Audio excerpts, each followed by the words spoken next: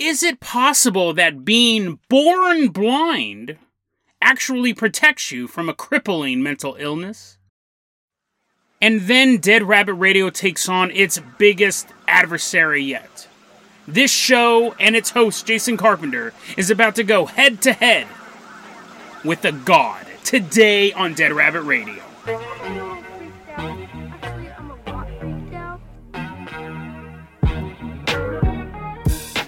Hey everyone, welcome back to another episode of Dead Rabbit Radio. I'm your host, Jason Carpenter. I'm having a great day. Hope you guys are having a great day too. Hope you guys have some awesome plans for the weekend.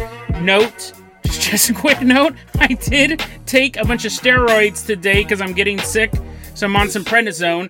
I did just challenge a god to the fight, and we'll see if we make it through this episode. We'll see if I just tear this studio apart and run outside naked. But before I do that, someone who hopefully will keep me from having some roid rage is one of our Thanksgiving live stream donators. You guys were fabulous during the Thanksgiving live stream. Give it up for Young Hemlock. Everyone give a round of applause for Young Hemlock. He's walking in with his straight jacket. I'll bite ya. Don't get too close. Young Hemlock, you're going to be our captain, our pilot this episode. If you guys can't support the show financially, I totally understand.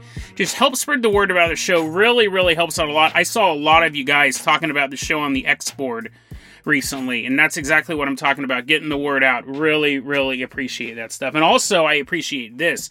Check out this fan art for Fan Art Friday. We haven't done Fan Art on Friday for a while, because I keep forgetting to mention it, but look at this. This is from the Dead Rabbit Radio subreddit. It was drawn by Manpleat, and that is a sugar skull. If you can't see it, if you're currently trying to hold down an enraged Jason yourself, it is a sugar skull of the Dead Rabbit Radio logo. It's amazing. Manpleat, thank you so much for sending that over.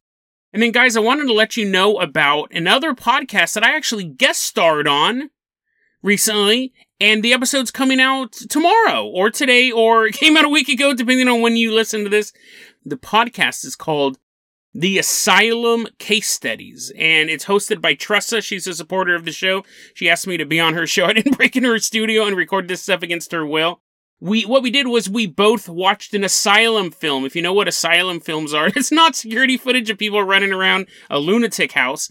It's those goofy movies, those straight-to-DVD movies, straight-to-Sci-Fi Channel movies, like Titanic 2 and Transmorphers, and all this stuff, all these goofy movies they did.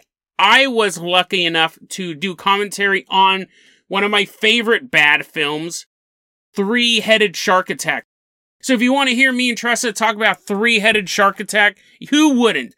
Who wouldn't want to hear us talk about Three-Headed Shark Attack? Check out the Asylum Case Studies. I'll put some links in the show notes, but really, the Asylum Case Studies is available anywhere you listen to podcasts. So if you're listening to Dead Rabbit Radio, you can just type in the Asylum Case Studies, and you can check out my episode, and then check out the rest of them too. But you're legally obligated to at least listen to my episode. But Tressa, thank you so much for having me on the show. It was a lot of fun. Young Hemlock, I'm going to go ahead and start this episode off by tossing you the keys to the Jason Jalopy we're leaving behind Dead Rabbit Command. We are headed all the way out to a laboratory. Driving on out there.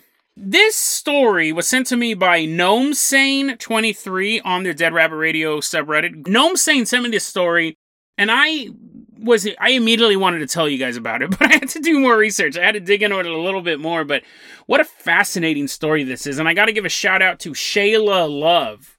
She wrote this article for Vice magazine that really delves into this story.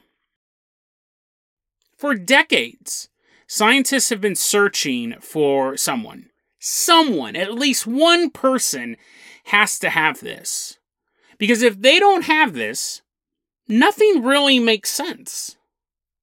It's been 60 years they've been trying to look this. One single researcher ran a study that included 500,000 people. Still, have not found a single person who was born blind, has congenital blindness, and has schizophrenia. Now you go, Jason, that might just be a weird quirk in human biology. But that's definitely an answer, and that would be the end of the segment, right? But the thing is that it would be one thing if that was the answer, but scientists can't just explain that as the answer. It doesn't make sense. And in fact, it's counterintuitive because congenital blindness is caused when you have brain trauma in the wound. you have mutations, you have infections, and these things actually cause psychiatric disorders. If you're a full-grown adult and you get some sort of mutation in your brain, or you get some sort of infection, some sort of brain infection, your chances of developing schizophrenia go up. If you lose your vision as an adult, your chances of schizophrenia go way up. But if you're actually higher than the general population of getting schizophrenia if you become blind later in life. But if you're born blind, Steve Silverstein, a psychiatrist at the University of Rochester, he says, listen, we've done all these studies and it's even weirder than we think. Because we know there's a direct correlation now, or direct opposition. I don't know if that's a word, but you can't be congenitally blind. Here's the steroids kicking in. I can't even pronounce words anymore. You can't be you can't be born blind and become schizophrenic. It just doesn't happen. So we started studying these two groups. People who are born blind have better reaction time than people who are schizophrenic. They have better memories than people who are schizophrenic. They're better at telling sounds apart. They're better at blocking out sounds. They're better at hearing different pitches and sounds. In fact, they are better when they do this huge study in 20 different ways. Someone who is born blind, who has one of their senses missing, and I think most people would argue the main sense, right? You can go without a sense of touch. You'll probably set yourself on fire at some point. You can go without hearing. That's not pleasant either. You can go without taste, but sight. You had to ask anyone to give up a sense, that would be the last one they would want to do, I think, for most people. They actually outperform people with schizophrenia on 20 different levels on things like being able to tell sounds apart. And what's, again, odd is that. So they're looking at ways now, if they know that there is a direct correlation between vision as a child and schizophrenia, they figure we might actually be able to test children for schizophrenia when they're like little kids. Because apparently, I didn't know that schizophrenia, they have their balances all kind of wonky. That's a way you can tell that someone's schizophrenic. It's not the only way. If you're a clumsy person, don't get all hypochondriac right now. But yeah, they're thinking about inventing vision tests to figure out schizophrenia risk further ahead. Being born blind doesn't make you immune to mental illness. It's just schizophrenia. And in this study they were looking at, this study, one of the specific things they pointed out was that you can be born blind and have arachnophobia. Which seems weird, because how can you be afraid of something? It seems weird because you're being afraid of something you've never seen. But I guess that's everything, right? I guess a blind person could be afraid of heights, even though they've never seen the heights.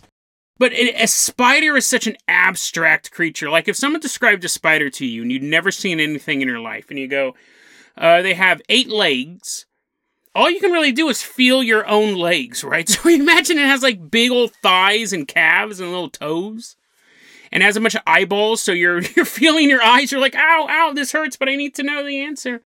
Like, how would you describe that? You would imagine it's a tiny little person. I'm not saying that blind people are stupid and they don't know what an insect is, but what would they imagine it? And then could you imagine not only being arachnophobic, but blind? At least if I'm arachnophobic, I can look around and go, oh, good, there's no spiders around me. But a blind person, for all they know, the world is spiders. For all they know, there's spiders like around them all the time. That would seem to be like, imagine, to me, that's on the level of being born blind and having a fear of the dark.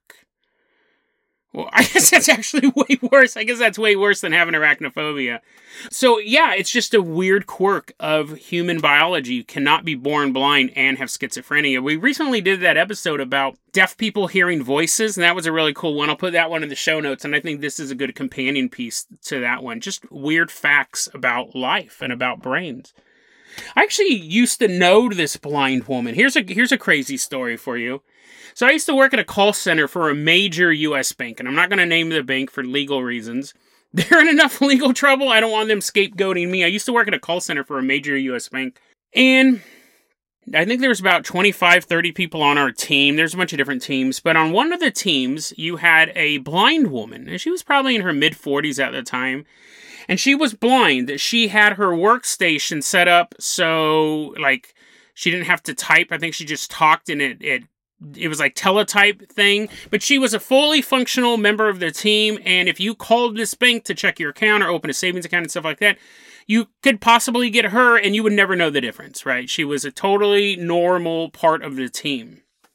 Now, when we worked at this call center, one of the things we were supposed to do was to open new accounts. So they'd call up to check their balance, and we'd say, hey, would you like to open a savings account? Yeah, sure. I mean, I was just trying to get 2 seconds of information, but sure, I'll spend 5 minutes opening this account.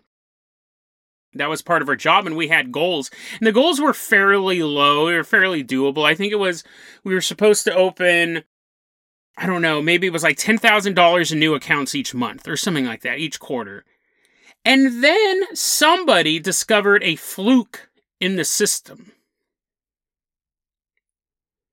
What they discovered was when we opened a new account, we put their social security number into the system for new accounts.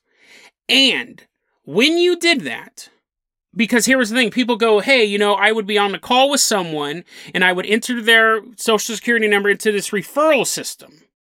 And then 3 weeks later, they went to the bank and opened the savings account, but I'm the one who referred it to them. I want the credit for that, i.e. I want the money. I want the commission for that. So this bank said, okay, well, tell you what. If you enter in a social security number into this referral system and they open up an account within, say, the next 90 days, you'll get credit for it at the call center. And that had been the rule for a while, where one person discovered an exploit. And they realized, picture it this way. I'm working at a call center, my name is Joe. And a customer calls me up and I say, hey, would you like to open a savings account today? And the customer goes, I'll think about it. I, Joe, enter his social security number into the referral system. And within 90 days, if he opens that savings account, I get the credit for it. But it could never tell what type of account was opened.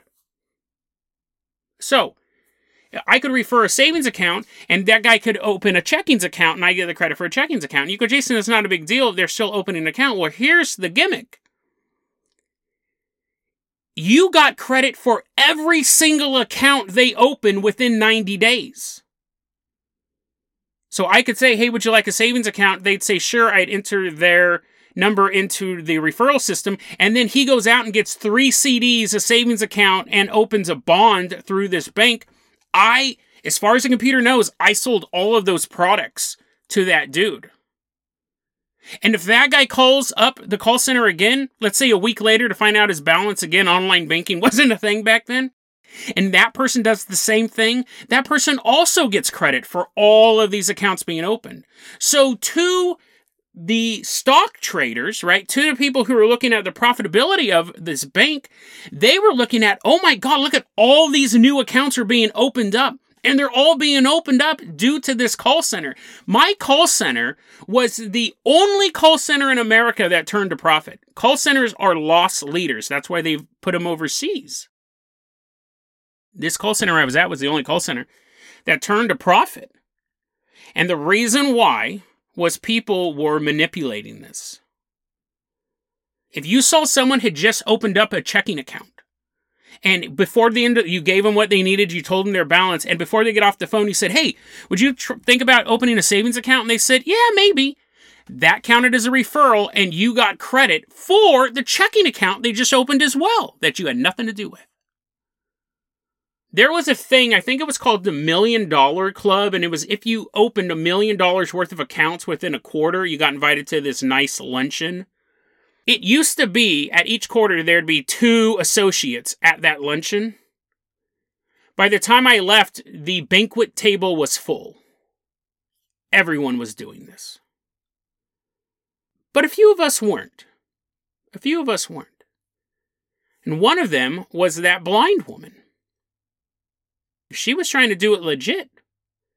But the thing is that as the profitability was going up, the goals got higher. It was no longer $10,000 a month, $50,000 a month in new accounts, which you could not do. Well, you could just not do it, right? You could just not do it, and then you'd get a talking to. I got many, many talkings to from supervisors about me not hitting my goals. But it could also mean your job. And I traditionally don't care about my jobs. A lot of times I'm like, I can walk at any time. If I really, really like the job, I'll stay. But if I don't like the job, that's my attitude. I can leave at any time. I can go get another job somewhere else. So if I'm getting yelled at by a manager, like, I can walk at any time. But the blind worker, and I don't remember her name, unfortunately, she couldn't just leave this job. She had a husband, and he worked as well, and they lived together, and he would take her to work and then pick her up at the end of the shift. But this was her job, and she really enjoyed it. And as those goals are going up, due to this manipulation, she found herself in a very uncomfortable spot. She found herself being talked to by management, who turned a blind eye to the activity. They would never admit that they knew this was going on. And honestly, maybe some of them didn't. Maybe some of them were like, whoa, we just happen to have the 30 best salespeople in America all in this one call center. And I remember we would talk about that. I remember me and my buddies, we'd be like, this is so unfair because she's not breaking the rules. She's getting in trouble. She may lose her job because these new goals are impossible to meet fairly. And we'd watch her struggle. We'd watch her just really... I mean, you get to the point where people just want their credit score or something like that, and she's really trying to open these accounts. She has to open this savings account. It's the end of the month. If she doesn't open a few more savings accounts, she's going to get written up, and she may lose her job. I don't know why I'm telling this story on a Friday. I try not to be so depressing on a Friday episode, but I remember one day I was at work, and my boy came up to me, and he goes... I forgot her name, so we're going to call her Sally, but my boy comes up to me, and he goes, hey, dude, did you hear about Sally? And you're thinking she got fired, right? She wasn't gaming the system. She got fired. And my boy goes, her husband died last night. And immediately I'm just thrown into this idea. She's blind. And she's had this husband for all these years. And she wakes up next to him. He died in his sleep. And the horror and the panic and the sadness. I'm sorry, I did not plan this out for this Friday episode. Again, I try to be more lighthearted.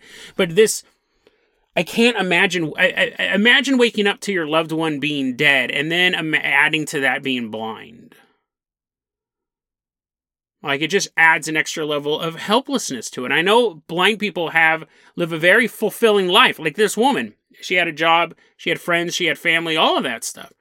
But still, like, to be robbed of one of your senses and then to wake up next to your cold partner. Oh, horrifying. And she was not well after that. Like, mentally not well after that. And the job still pushed her to meet those unrealistic goals. Now, I wish I had a happy ending for this story. I'm sure you do too. I ended up quitting that job. I went to a far worse job. Because that job was okay. It's just all of the gaming, the system was pretty lame, right? I liked the people who worked there. I had a lot of friends there, but I ended up quitting. Just an odd personal story, really. And I don't know what happened to her. Obviously, I hope that Sally is, doing fine. But it was so painful to watch someone very honorable and trying to do things by the book. And, they are hamstrung by being blind and they're working in a call center and they're having to type up these documents and all that stuff. It's not impossible, but it wasn't as easy, right? They're trying to do the noble thing and they have this disability and the corporate machine continued to grind them down. Okay, let's go ahead and move on to our next segment. We got Young Hemlock's hiding in the bushes. Young Hemlock, come on out of the bushes. We need you. Let's go ahead and toss you the keys. Man, that's a whiplash of tone. Let's go ahead and toss you the keys of the Carpenter Copter. We are leaving behind this laboratory. We are headed all the way out to ancient Egypt. And as we're headed out there, I want to do a very, very quick Dead Rabbit Recommends. I've been thinking about this movie a lot, and it would be the perfect weekend movie for you. It is called Running Scared. There's a couple of movies with this title. This movie came out in 2006. It stars Paul Walker. If you've seen this movie, the second I said that title, put a huge smile on your face. Running Scared is a movie that it has so many twists and turns. And to really, it's a crime. I don't even know if it's a crime drama or a crime action film.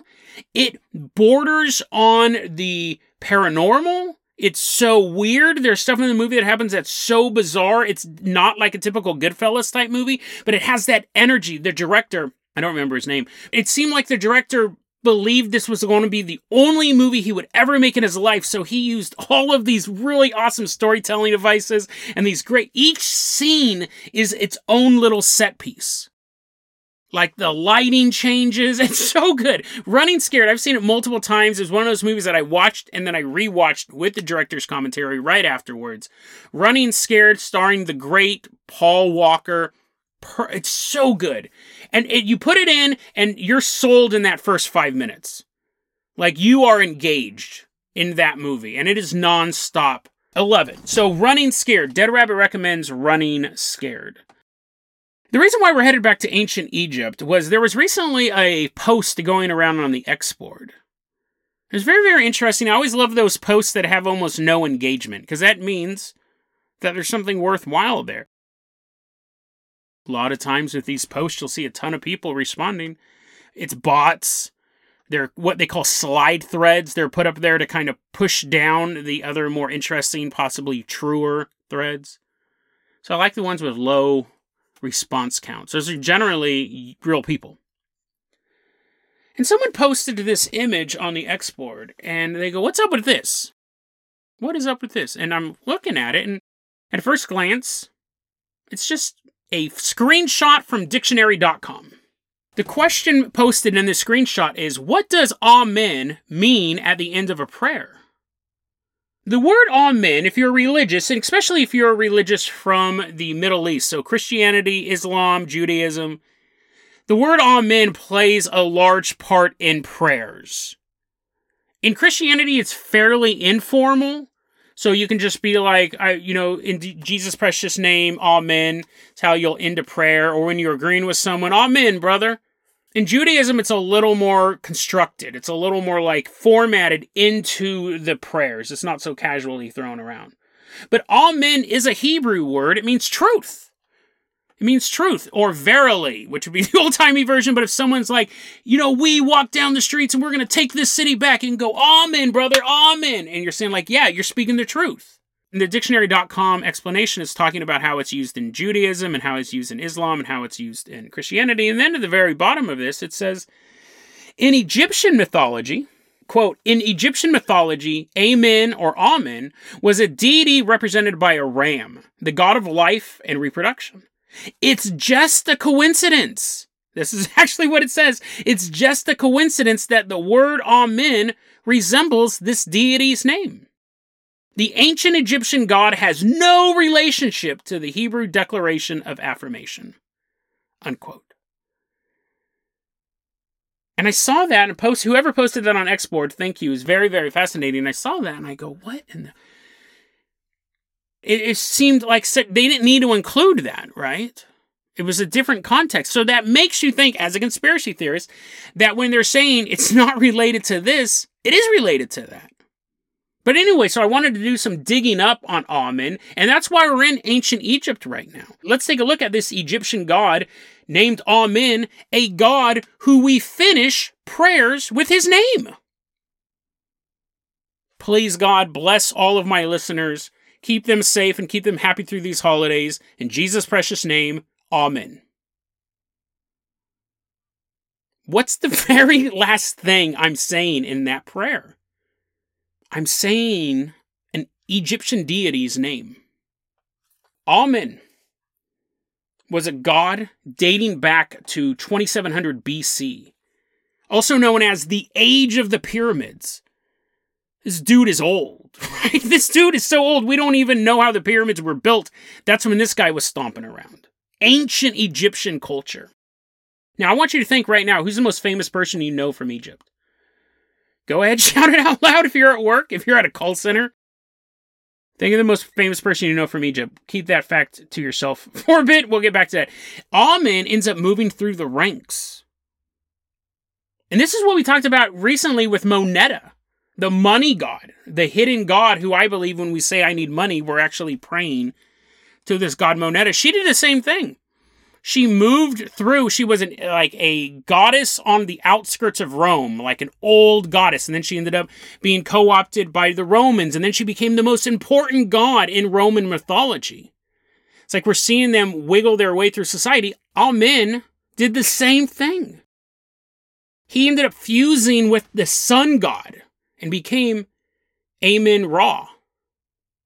He was worshipped from 2700 BC to 1100 BC. He's actually, outside of Osiris, the most widely recorded deity in Egyptian lore. And in Egypt, Amen-Ra was the god you prayed to. He was the one overseeing everything. He was the sun. You prayed to Amen. In Egypt, though, now we're up to 1500 BC. There was a bit of hiccup in this plan. A new pharaoh shows up, and he decides to make a new god. He calls him Aten. And he begins having all of Amen's temples desecrated, and all of these images of Amen destroyed. And the priests of Amen weren't down with that. They didn't know who this new Aten guy was, and they had spent their entire lives, decades, generations. The priesthood was propping up Amen-Ra. And now he was being taken out by a newcomer. But who can argue with the pharaoh? Egypt becomes a monotheistic society with Aten. There's only one god now. You better bow to him. But that pharaoh ends up dying. And then a new pharaoh steps in and they end up dying. And then a new pharaoh steps in and they end up dying. And this whole Aten reign of power goes on for about 24 years. So fairly small in the scale of history, but a long time if you're a worshiper of Amen-Ra and he doesn't exist. You can't worship him without getting in a lot of trouble. But then a new pharaoh shows up on the scene. Who's the most famous person you can think of from Egypt? I guess I should have said ancient Egypt. King Tut! King Tut comes into power, and one of the first things he does, King Tut brings back Amen-Ra, brings back all of the Egyptian gods. And it's now a polytheistic society again. But over time, the power of Egypt waned, and so did the power of their gods. But like any clever deity, Amen simply found new societies to recognize him. We have references to him in Sudanese religion. We have references to him in Lebanese culture. We have references to him. He's named by name in the Bible. He's worshipped in Greece. He's worshipped in Greece to the point that people start using the name Zeus Amen. This is my hypothesis. This is kind of what I'm going for. That Moneta before, we talked about her, and Amen are actual entities on earth that are disguising themselves to become part of our culture. I need money. You're praying to the god Moneta. But this one's actually a little more insidious because you're not asking for any sort of material wealth. You could be asking for a loved one's life to be saved. You could be asking for peace in your heart. You could be asking for something to just be better in your life. And you're ending your prayer calling out to an ancient Egyptian deity. Amen. Now you could go, Jason, these are just words. These are just words that people are saying in different regions. And sure, there's only so many different consonants and vowels you can use. I believe that Amon may be a real deity. Not even a deity, a demigod or some sort of entity, some sort of spiritual thing out there. And it has worked its way through societies, and then it figured out the best trick it could ever think of. Become a word in multiple religions' prayers. Because then every prayer you say in whatever religion you're in, if it ends with amen or amen, because you can pronounce it either way, his name and the word, you're calling out to him. And to make this even creepier, if it could get any creepier, right? That a god may have figured out a way after it ran out of societies to run through, just goes, why don't I just work in all of them? Why don't I just become part of every religion? If you had a religion completely disappear, you had all of these people who no longer have any power, where are they going to go? All of these priests from one religion, they're going to join other religious orders. And it would be so insidious. It would be an Illuminati-esque plot to disappear and then infiltrate. You don't ever have to reappear on any grand scale because you own everything behind the scenes. And what I'm saying is the true worshipers of Amen are working behind the scenes in these other religions. And these other religions, I do it too. When I pray, I say amen or amen. I don't know if I'm going to keep saying it, but probably won't. Or if I do, I'll probably be spooked out. But that his followers disappeared, infiltrated all these other religions, and got his name put into their prayers. Now, that's a pretty big stretch, right? We're talking about real life deities or demigods interacting on Earth. We're talking about something so powerful and so sneaky that can infiltrate the prayers of 3 different major religions. Conspiracy cap on or off, that sounds pretty crazy, right? Do you know what Amen means? We know that in Hebrew it means truth. In Egyptian, Amen means the hidden one. When I was looking over Bible verses, when I was looking over the Bible verse that mentioned Amon by name, there's a notation on BibleHub.com. And this is their definition of what Amen means. Quote, he was the secret God who hid himself and was difficult to find. Amen would infiltrate a religion and make people pray to him. You would never know it. You would never suspect it. You would live your life sending out your prayers to your God. But one word changes it. One word continues to fuel an ancient Egyptian god. Billions of people worldwide pray every day. And a lot of people wonder why their prayers are never answered. Well, maybe they're being intercepted.